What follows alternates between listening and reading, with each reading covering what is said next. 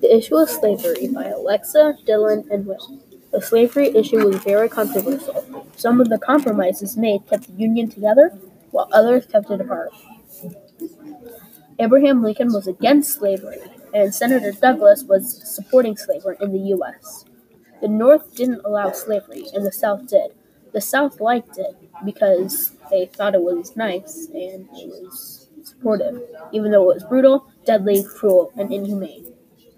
There are events that pulled the Union or nation apart and some that kept it together.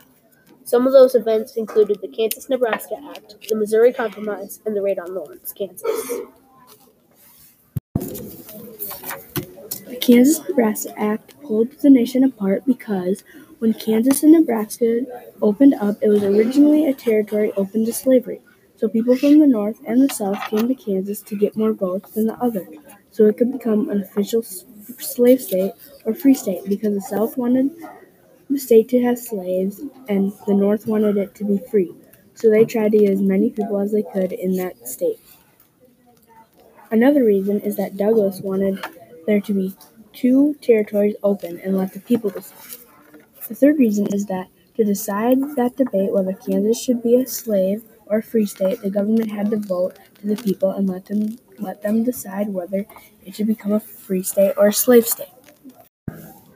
The Missouri Compromise pulled the nation apart because it caused debates, fights, and disagreements. It caused fighting because Thomas Cobb of Georgia said, "If you persist, the Union will be dissolved. If civil war must come, I can only say, let it come." This caused more negative thoughts of war and more preparation for it.